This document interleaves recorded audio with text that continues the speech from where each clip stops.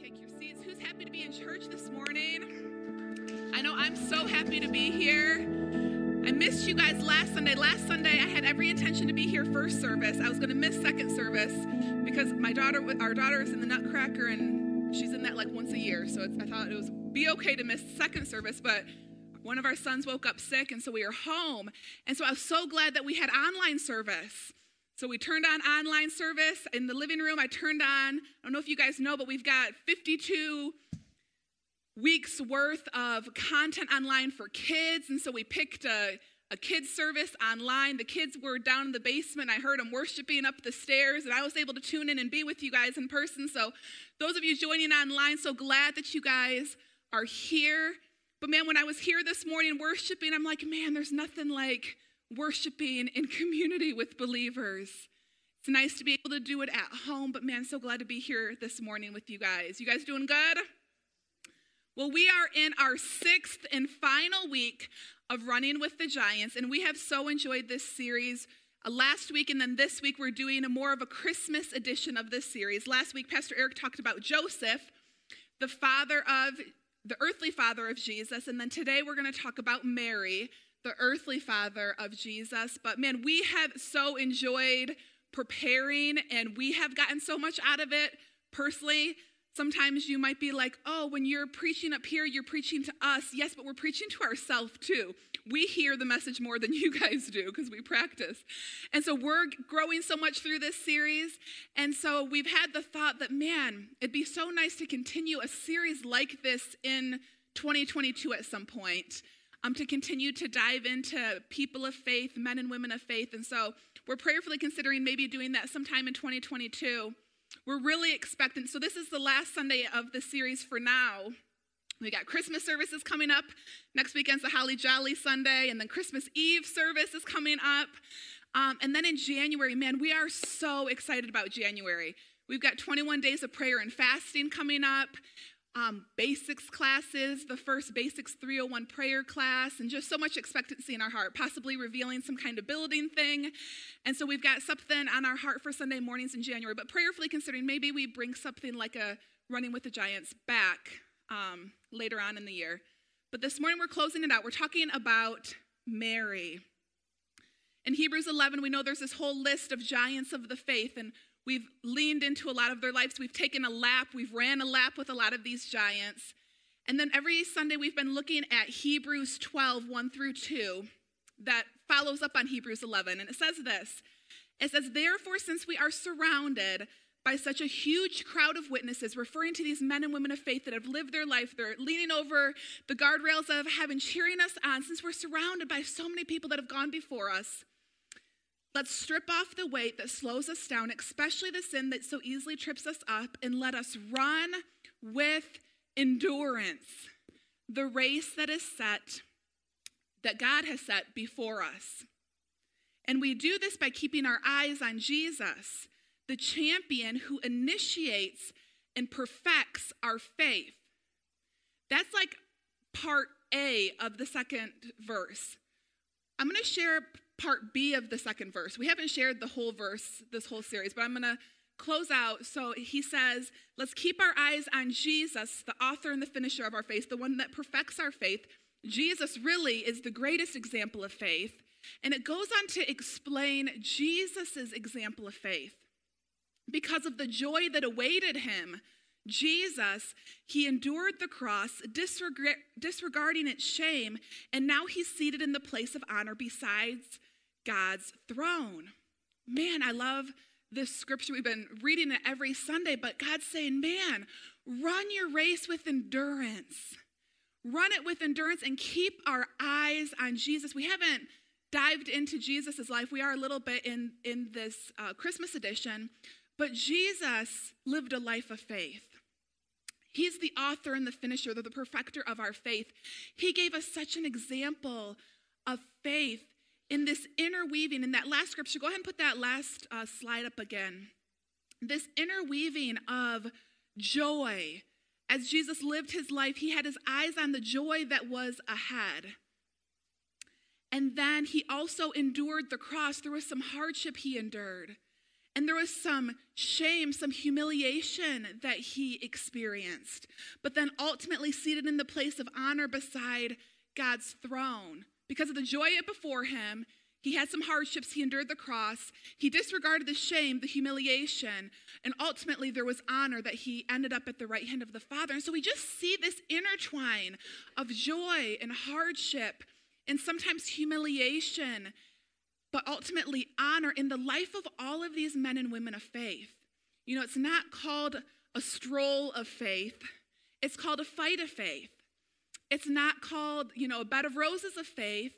It's called run with endurance. And so we see that through all of these people. I think the common thread in all of these messages have been this phrase that the giants of faith have been encouraging us of don't give up.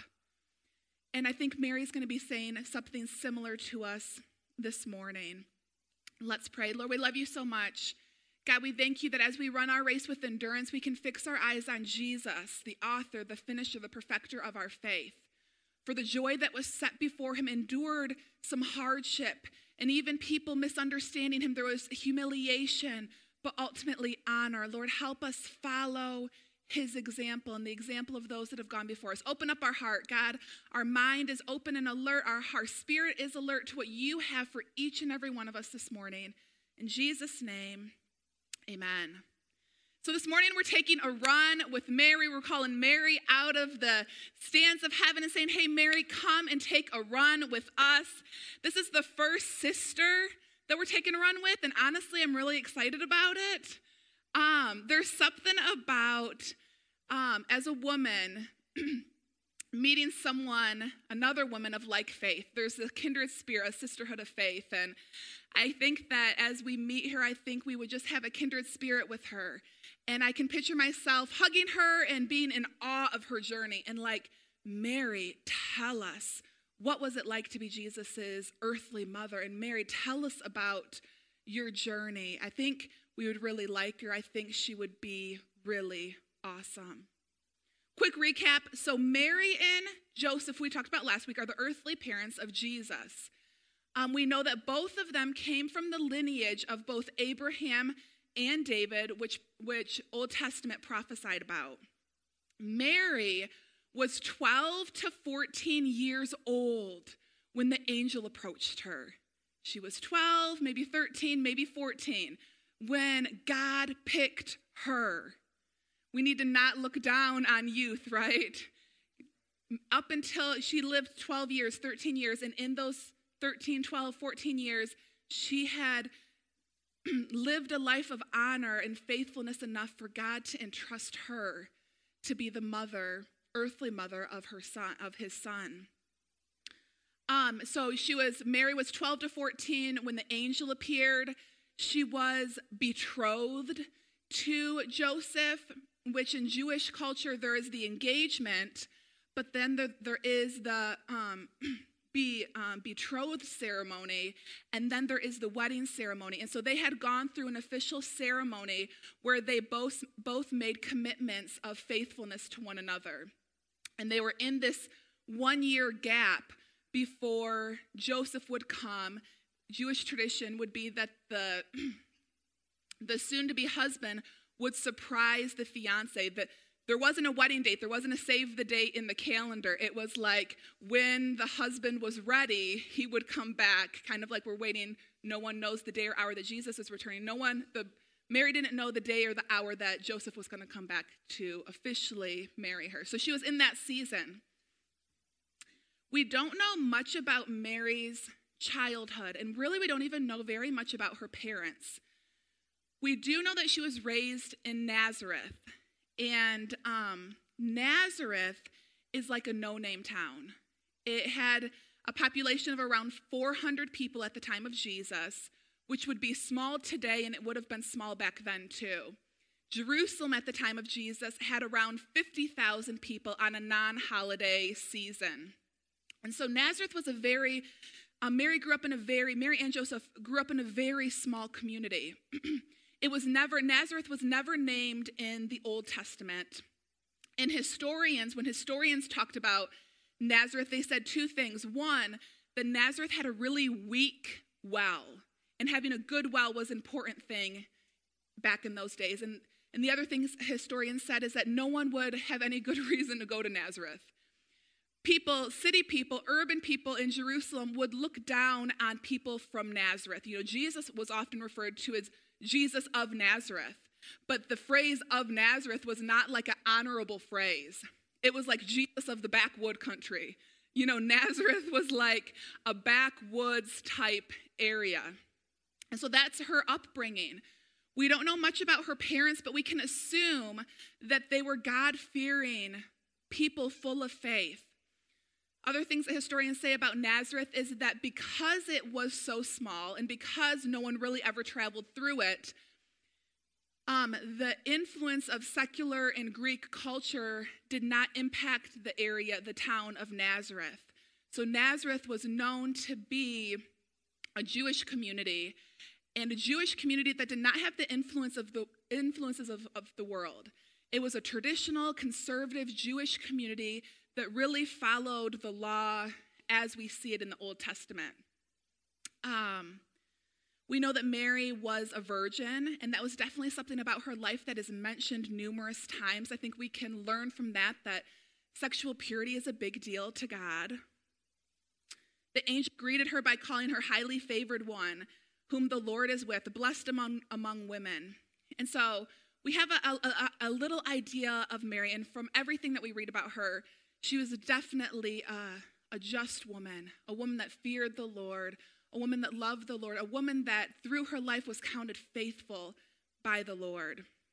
And so we're running with Mary, and I think probably the first thing that she would say to us is this: God will speak to you. Listen and believe. Let's take a look at Luke 1:26 through 33. It says, now in the 6th month, the angel Gabriel was sent by God to the city of Galilee, named Nazareth, to a virgin betrothed to a man who was named Joseph of the house of David. The virgin's name was Mary, and having come in, the angel said to her, rejoice, highly favored one, the Lord is with you. Blessed are you among women. And when she saw him, the angel, she was troubled at his saying and considered what manner of greeting was this. And the angel said to her, do not be afraid, Mary, for you have found favor with God. And behold, you will conceive in your womb and bring forth a son, and you shall call his name Jesus. He will be great, and he will be called the Son of the Highest. The Lord God will give him the throne of his father David, and he will reign over the house of Jacob forever. In his kingdom there will be no end.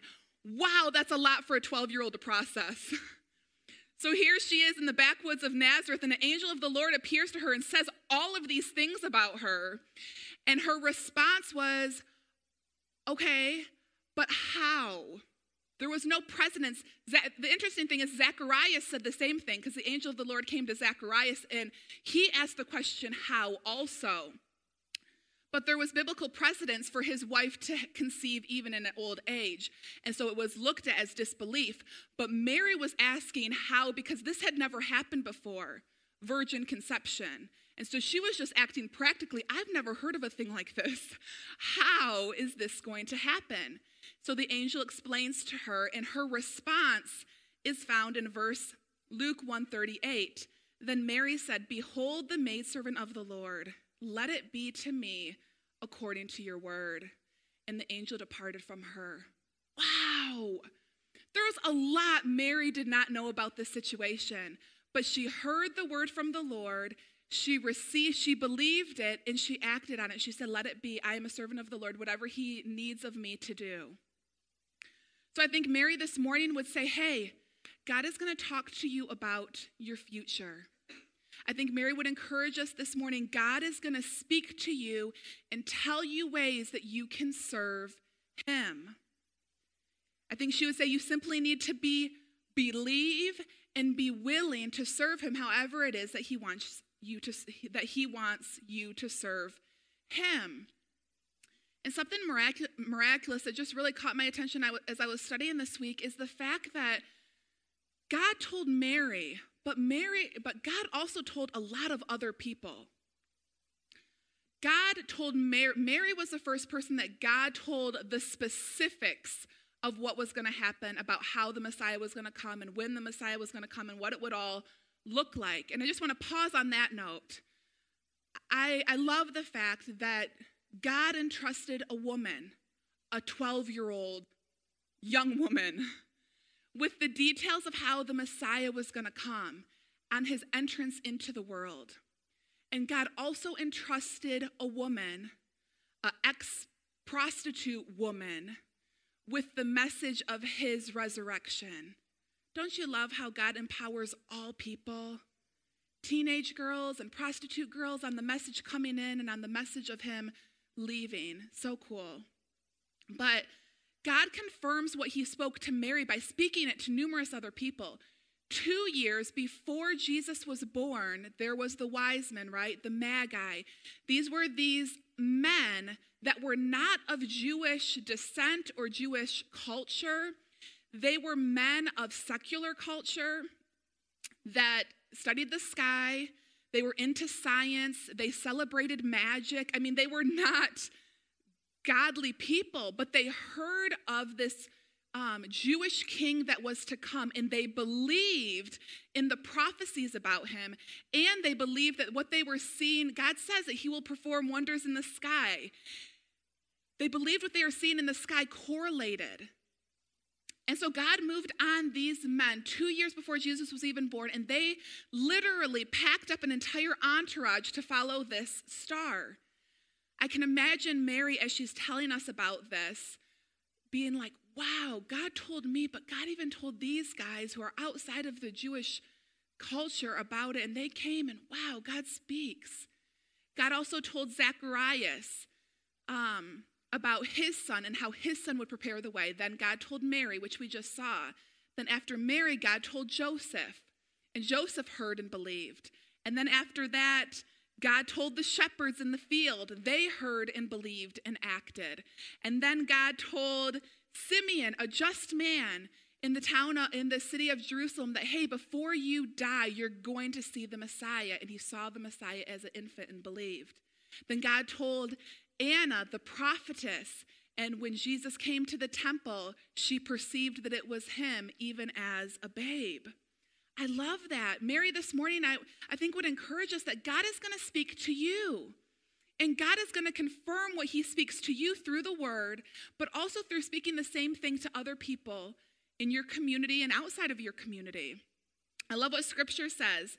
Romans 8:14 says, "For as many as are led by the Spirit of God, these are the sons of God." You could flip that around and say the sons of God, the people of faith, people who believe in God, are led by the Spirit of God. We should have this expectation that God is going to speak to us. He's going to speak to us through the word, the Bible. He's going to speak to us in our heart. He's going to speak to us through numerous ways, through visions and dreams and all these different things, right? John 14:16 through 17, and I will pray the Father, and he will give you another helper, that he may abide with you forever, the Spirit of truth, referring to the Holy Spirit, whom the world cannot receive because it neither sees him or knows him, but you know him. Scripture is saying whether you feel like it or not, you know him. You know the Holy Spirit. You know the Spirit of truth. If you have put your faith in Jesus, you know him. Sometimes people are like, well, I don't feel saved. Anybody ever had a day where you're like, I just don't feel saved today? Well, we don't go based off of our feelings. The word says that if we believe in our heart and we confess with our mouth that Jesus is Lord, then we are saved.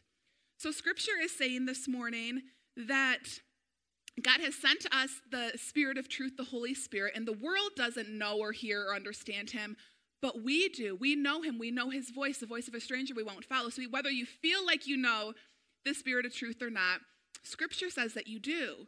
So we need to tune our frequency to be aware of, God, what are you saying to me in my heart? What are you saying to me through the word? Lastly, John 16:13. However, when he, the Spirit of truth, has come, he will guide you into truth. He will not speak on his own authority, but whatever he hears, he will speak, and he will tell you things to come. So Mary's just echoing what scripture says. Hey, God's going to tell you things, and he's going to show you things to come. Make sure you hear, believe, and obey. Mary's cousin, Elizabeth, was the mother of John the Baptist, and when Mary told Elizabeth all of this. Elizabeth's response to Mary was this. Talking about Mary, she said, blessed is she, basically, blessed are you, for you have believed. Blessed is she who believed, for there will be a fulfillment of those things which were told her from the Lord. Love that about Mary. Childlike faith, really, right? She heard from the Lord, she believed, and she acted. But another thing I love about this story is just how God spoke to so many people the same thing. And he's still doing that today. He spoke to the secular magi, science-loving, magic-loving, secular outside of the Jewish community people. God spoke to them, and they listened and they believed. God spoke to the religious leader, Zacharias, while he was in the temple. God spoke to teenagers with Mary and Joseph.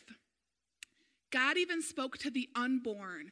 We see in Scripture that when John the Baptist was in Elizabeth's womb, and when Mary came next to her and Jesus was in Mary's womb, that John the Baptist sensed the presence of the Messiah and leapt in her womb. I believe God even speaks to the unborn. He speaks to simple people like the shepherds, and he speaks to just devout community folk like Simeon. He speaks the same thing to all of them. And here's the thing this morning. God speaks to you. There's things this morning that this is confirming something that God's already doing in your heart, that yes, God, you are confirming this in my life. Or maybe hopefully this morning it's encouraging you that, man, I need to be more spiritually attentive. God, what are you speaking to me in this season? I love that God speaks to us, but he also, as we're in a faith community, as we all have the Holy Spirit in our heart as believers, God has such a cool way of speaking to us something and speaking the same thing to someone else to confirm what he's doing. And I know many of you guys have experienced that in life, and it's such like honey when God does that. I can think back to when Eric and I were in Bible school. We were in Tulsa, Oklahoma. It was our first year at Bible school. We had been married for less than a year, and I think it was Winter Bible Seminar. And for some reason, it was a very large church, and there was an upper balcony. And I think either we had just come from class or we had just come from work, so we were in the upper balcony, like in one of the back rows. And we were never in the balcony. We were always like front row sitters. Shout out to the front row sitters. But for whatever reason, that morning, we were in the back row, but it was a prayer meeting. And we were praying, and the whole service was prayer, kind of like our Sunday nights of prayer and worship. And we were praying, and after this prayer meeting, this lady that was a couple seats ahead of us that we didn't really know personally, we kind of had seen her in classes before, she came up to us and she just said, hey, as I was praying, I just want to let you know that I just sense this call on both of your guys' lives, but I also sense a call on your children's lives. So I was just burdened to pray for your kids, and we didn't have kids yet. Kids were still like 4 years out, but we were dreaming about our future family, and it just was honey. It wasn't weird or kooky or spooky or weird, but she was just like, I really have this sense, and I want to share it with you to be an encouragement. And it was such an encouragement. Have you guys experienced that before?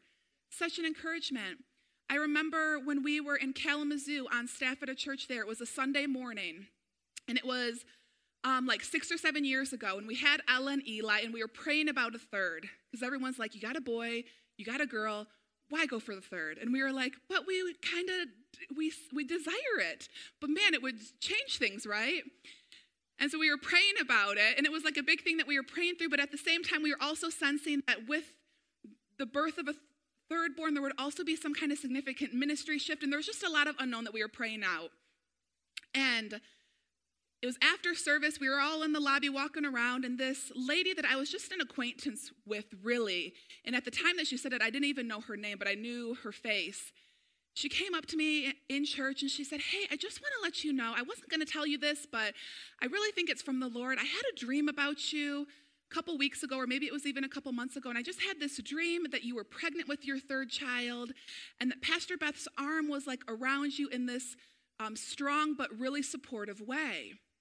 And I didn't know all of what that meant, but it was honey to me. First of all, that she had this dream that I was pregnant with my third boy, definitely confirmed some things.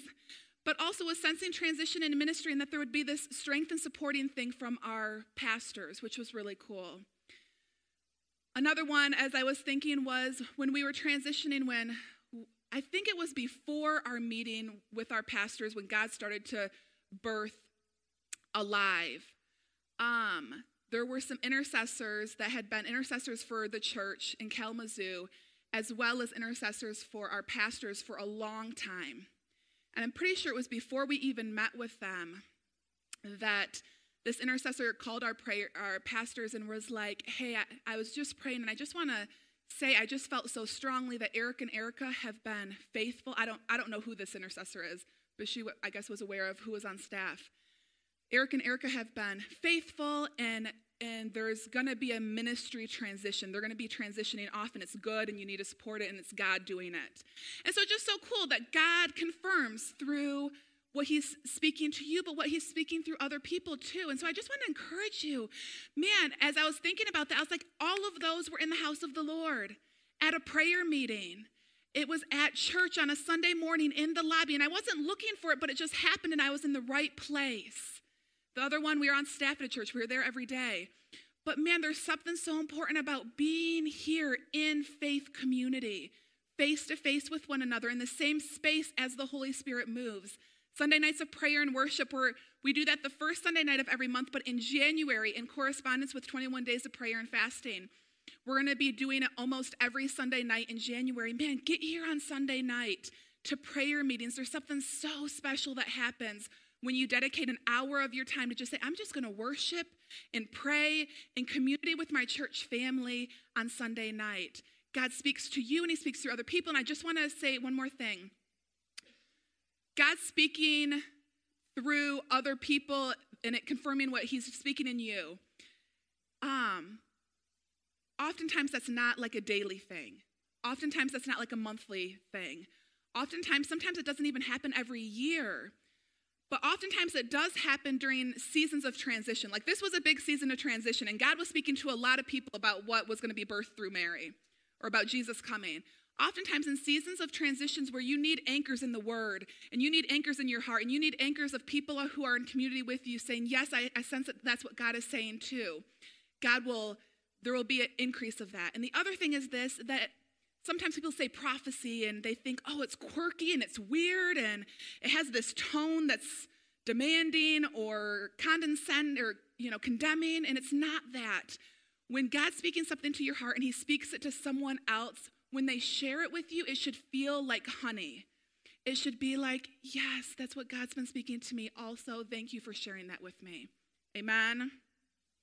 So Mary's encouraging us this morning that God is speaking to you. Let's believe that and let's receive it, that God, I'm coming to church with expectation. I'm coming to my daily prayer time with expectation. I'm coming to my word. I'm coming to prayer with expectation that you are going to show me things to come just like you promised you're going to. Amen? All right, next thing Mary, I think, would say, as we're taking a lap with her, I think she would say, hey, I want to encourage you to recognize and revere the holy thing that God has impregnated you with. Recognize and revere the holy thing that God has impregnated you with. I mean, I think a lot of us, especially as a woman who has been pregnant, I've considered, what was that like to have Jesus growing as a baby inside you? Like, whoa, like being a mother is a holy thing and pregnancy is a holy thing. But on top of that, like the Savior of the world coming from your body. Whoa, like Mary, what was that like? And not only that, but Mary was his mother. Like, I'm assuming that there was a season of his life when he was fully dependent on her as a nursing baby, a season of his life where he learned language. He developed and grew just as any human was. He was fully human and fully man. And so Mary had the responsibility of any mother, but especially the responsibility to raise the Savior of the world. Like, Mary, wow, what was that like? As I've had that thought before.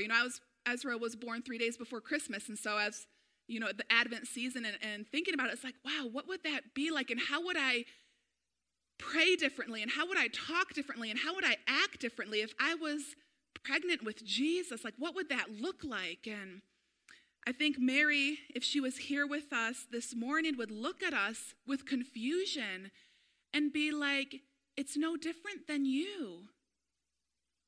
My experience of God within me is no different than your experience of God within you. I think Mary this morning would say, you are pregnant with purpose from God. In the same way that I recognized and revered the fact that God was in me, God is within you, literally in the same way he was within me.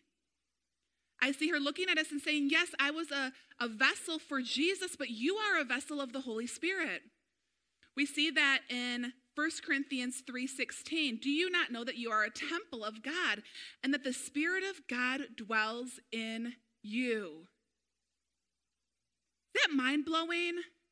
That's mind-blowing to me, because sometimes we think, oh, Mary must have been so holy. Mary must have really recognized the significance of her role. But Mary's, I think, looking at us this morning and saying, no, it's the same as you. The Holy Spirit is within you in the same literal way that Jesus was within me. So how should that impact the way that we live and believe and pray and act and think? Mary's saying, God called me to serve him by bearing and raising his son. How has God called you to serve him? How is God tapping on your heart to fully surrender your life to his kingdom purposes? I think Mary would say this morning, don't dismiss it. You think that what I had was so important, and yes, it was an important role, but all of our roles are important. What has God asked you to do for his kingdom? Mary's saying, hey, he asked me to bear his son, to raise his son, but what is he asking you to do for his kingdom? He's asking all of us to do something for his kingdom. He wants us to be co-laborers with Christ to build his kingdom come on earth as it is in heaven. Mary's saying, recognize and revere that holy calling, the Holy Spirit that is within you. God wants to move through your life in the same way that he moved, in a similar way that he moved through Mary. Amen? All right, as we round our last lap with Mary, I think that she would say this: yield to God's timing and yield to his ways. You know, I picture Mary as a 12-year-old or a 13-year-old finally betrothed to the man of her dreams, and here comes this angel declaring this news, and I think a normal teenager in her position would be like, God, don't mess it up. Don't mess it up. Finally found the man of my dreams. You're telling me to leave him? Or what if he doesn't believe? I'm going to have to leave him, and it's so embarrassing, and all I really want is to be married and have a family, but what if I become a single mom or whatever? Mary could have responded that way. What does this mean? And what are the town people are going to think? Or what are my parents going to think? And what are my friends going to think? And what's Joseph going to think? And she didn't have the answers to all those questions. She just said, let it be to me according to your word. She was completely yielded to God's plan, whatever might come. And I can picture her in the manger holding Jesus, weary from childbirth and awe of life, let alone the life of the Messiah. And I can picture her hearing the commotion of the shepherds coming from the field. Something's happening outside the stable, and these shepherds come in, and they're all excited. And they're like, you won't believe what we just saw. We saw the whole cloud, the whole sky filled with angels, and they're proclaiming the Savior is born. And oh my gosh, let me see this child. You can imagine the energy of the shepherds. And Scripture says in that moment, in Luke 2:19, as she's hearing everything the shepherds said, this is Mary's response. She heard them, and she kept all these things and pondered them in her heart. Mary just had an awareness of what God was doing and was yielded to whatever his way, whatever his timeline was.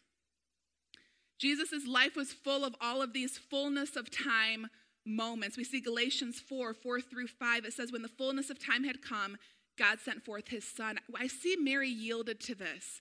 Yielded to God, whatever you want me to do, and yielded to God's timeline and his method. 2 more stories in Mary's life, and then we'll officially close.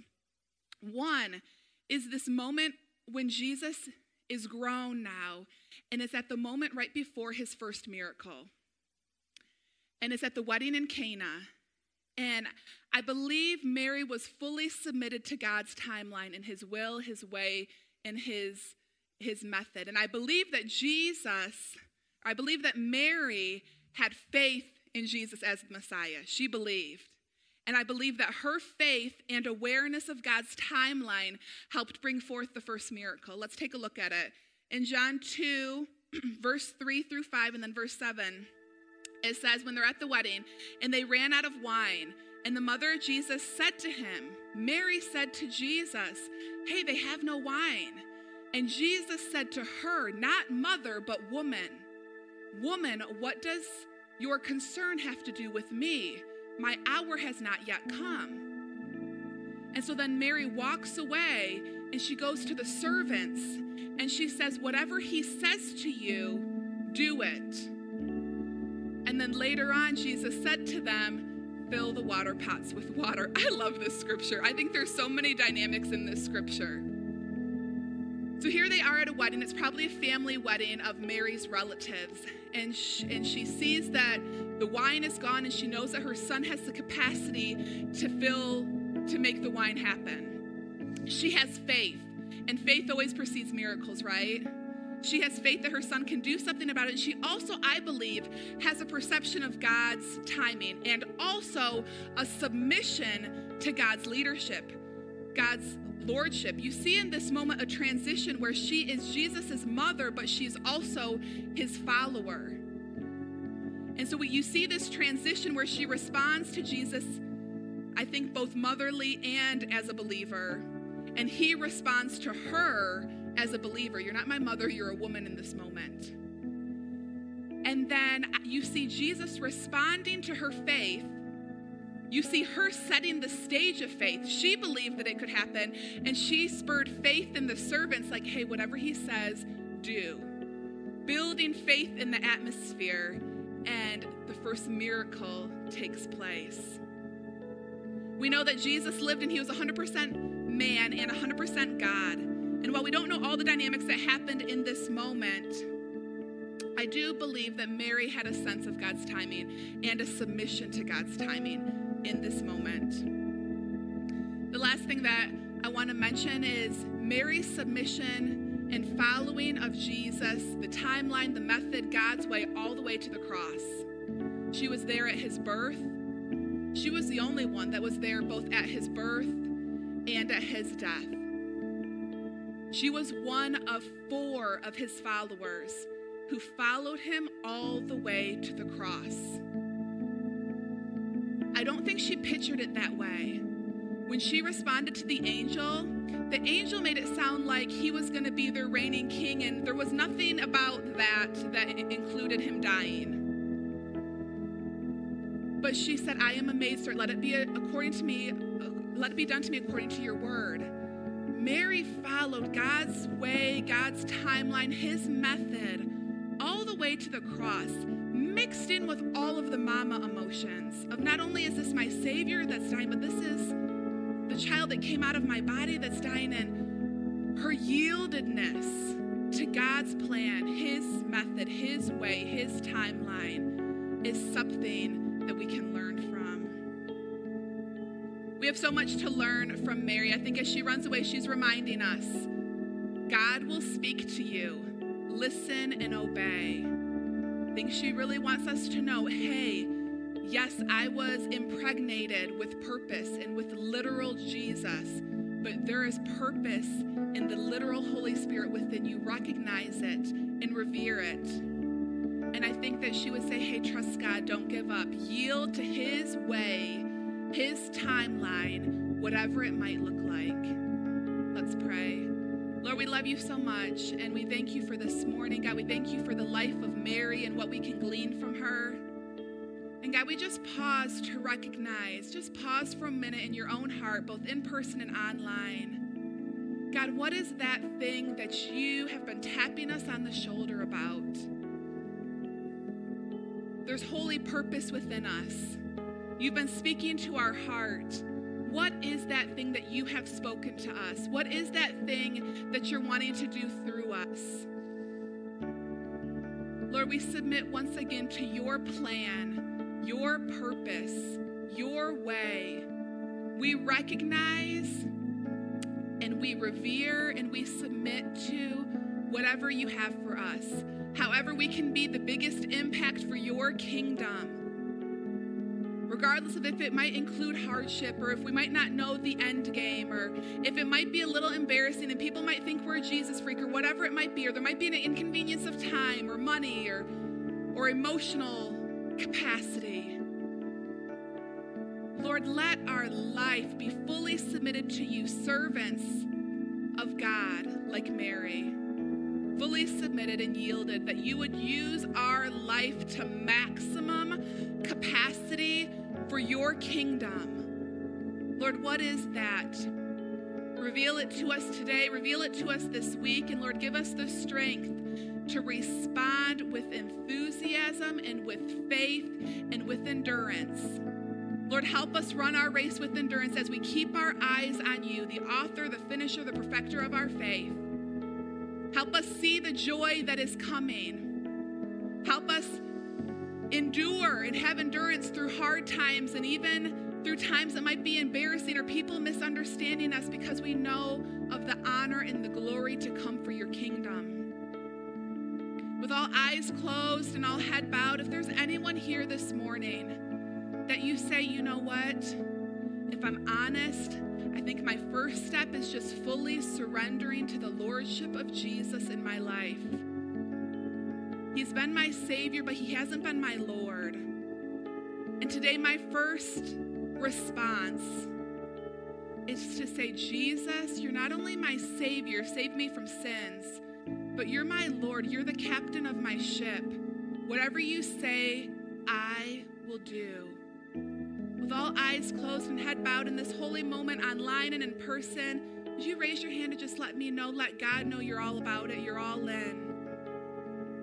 Amen. Church, let's pray a prayer of rededication together. Heavenly Father, we're all in. Jesus, you are our Lord. You're the captain of our ship. Let it be done to us according to your will and your word. In Jesus' name, amen. Thanks for listening to this week's podcast. To further connect with us at Alive, visit us at alivefamily.church. And remember, people matter and Jesus is alive.